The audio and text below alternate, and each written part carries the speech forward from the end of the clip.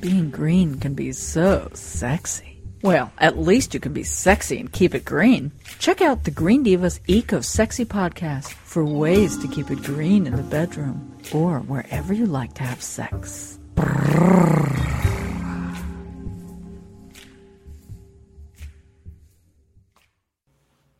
Ooh, another eco-sexy segment, this time with someone new, and we've been working on getting together with her, so I'm glad it's finally working out. Veronica Monet. And are you related to the artist by any chance? Unfortunately, no. But it's just such a cool name. Anyway, for a cool woman who is a relationship coach and a certified sexologist. So, yeah. And she's all about understanding how our sexuality and the earth and natural environment affect, how it all ties together. So, without further ado, we have an interesting topic today.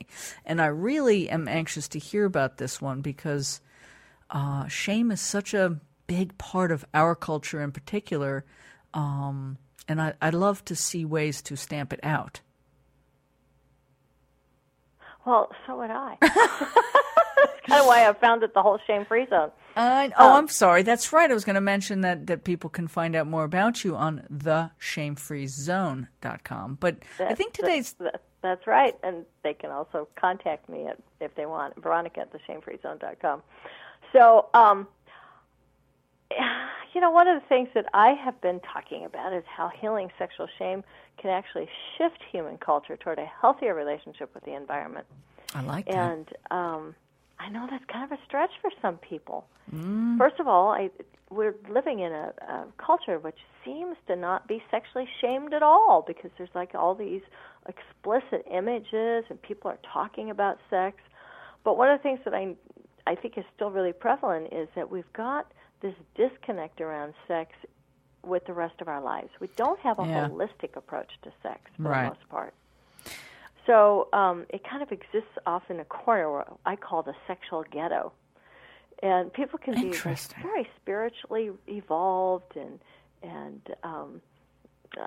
working on aspects of their lives, and then all of a sudden the sex thing is like, I don't know, over in this place where it's really undeveloped and not looked at. It's like cordoned off, like, no, okay. Exactly. Yeah.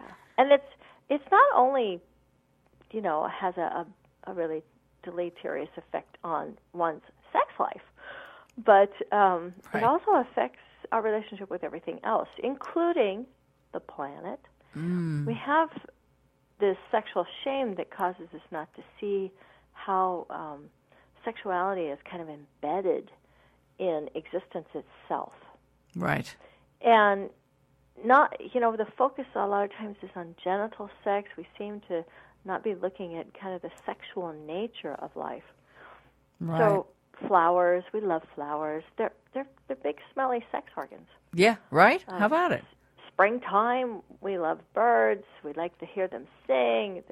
That's all about sex. They're either procreating or trying to announce their territory to procreate. Right. Well, there is. There's such a natural rhythm to sexuality in nature and in the just even the seasons, as you said.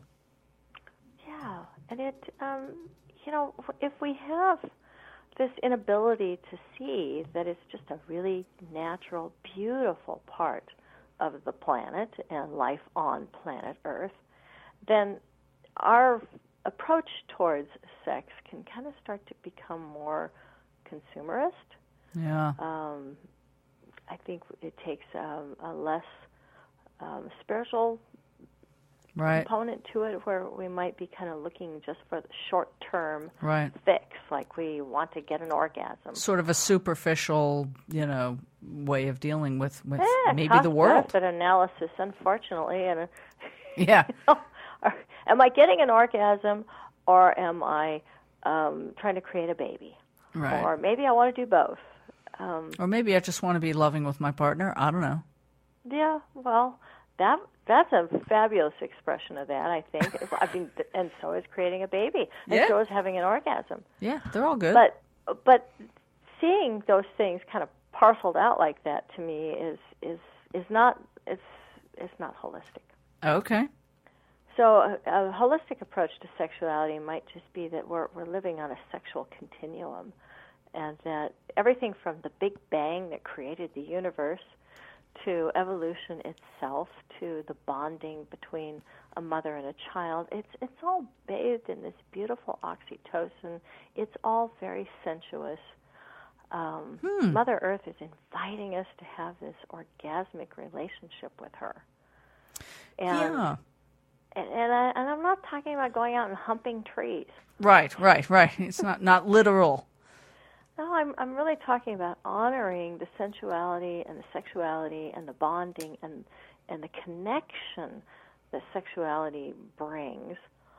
So we would have a different approach towards birth, even. Yeah. And the birthing process, perhaps. The birthing process could be an orgasmic birth, or at least an ecstatic birth. Right. But we're so afraid of our sensuality and so afraid of our sexuality that we try to pretend those things don't exist, or we turn everything into something that has to be painful. Right. Like sanitize it all, yeah. Well, and some people enjoy pain, and I'm not against that either. But this idea that life on planet Earth actually was meant to be very much about connection, our connection.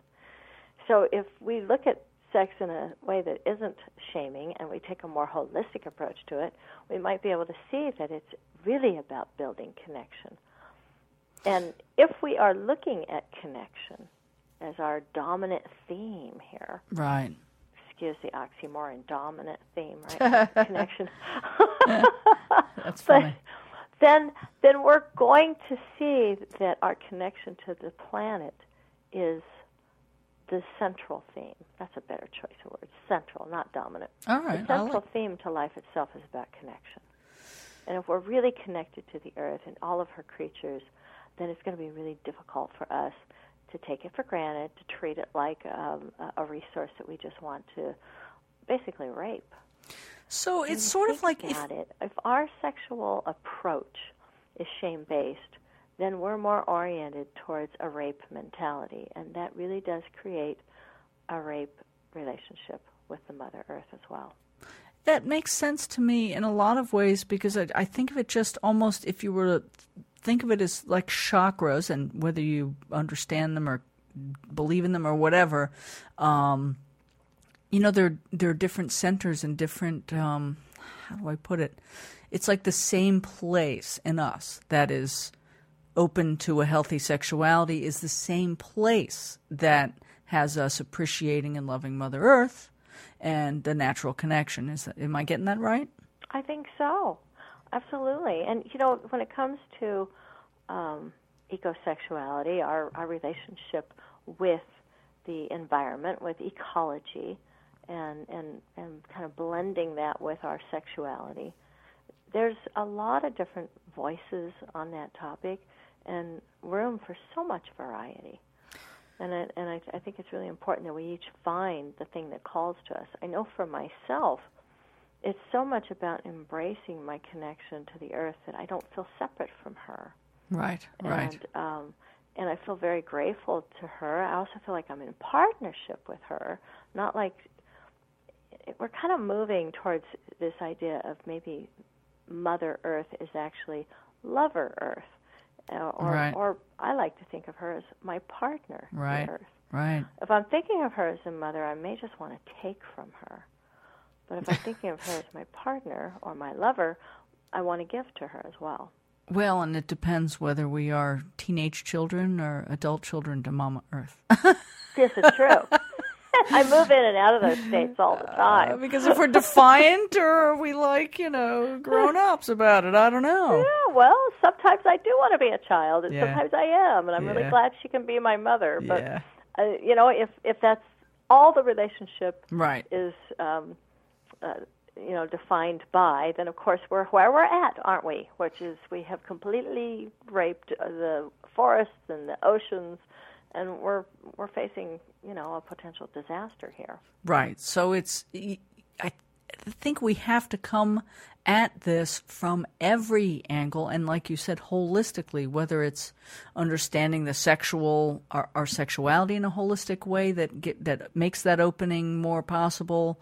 I think all of it all makes a difference, and I'm glad we're exploring this with you, and I'm looking forward to doing more segments with you so people can stay tuned, and in the meantime, they can go to theshamefreezone.com and check out more of Veronica's work. Thank you, Veronica. Oh, my pleasure. Thanks for having me, Megan. Turned on yet? Well, go to thegreendivas.com. That's THE, greendivas.com. To learn more about this Green Divas Eco-Sexy podcast and find other low-stress ways to live a deeper shade of green.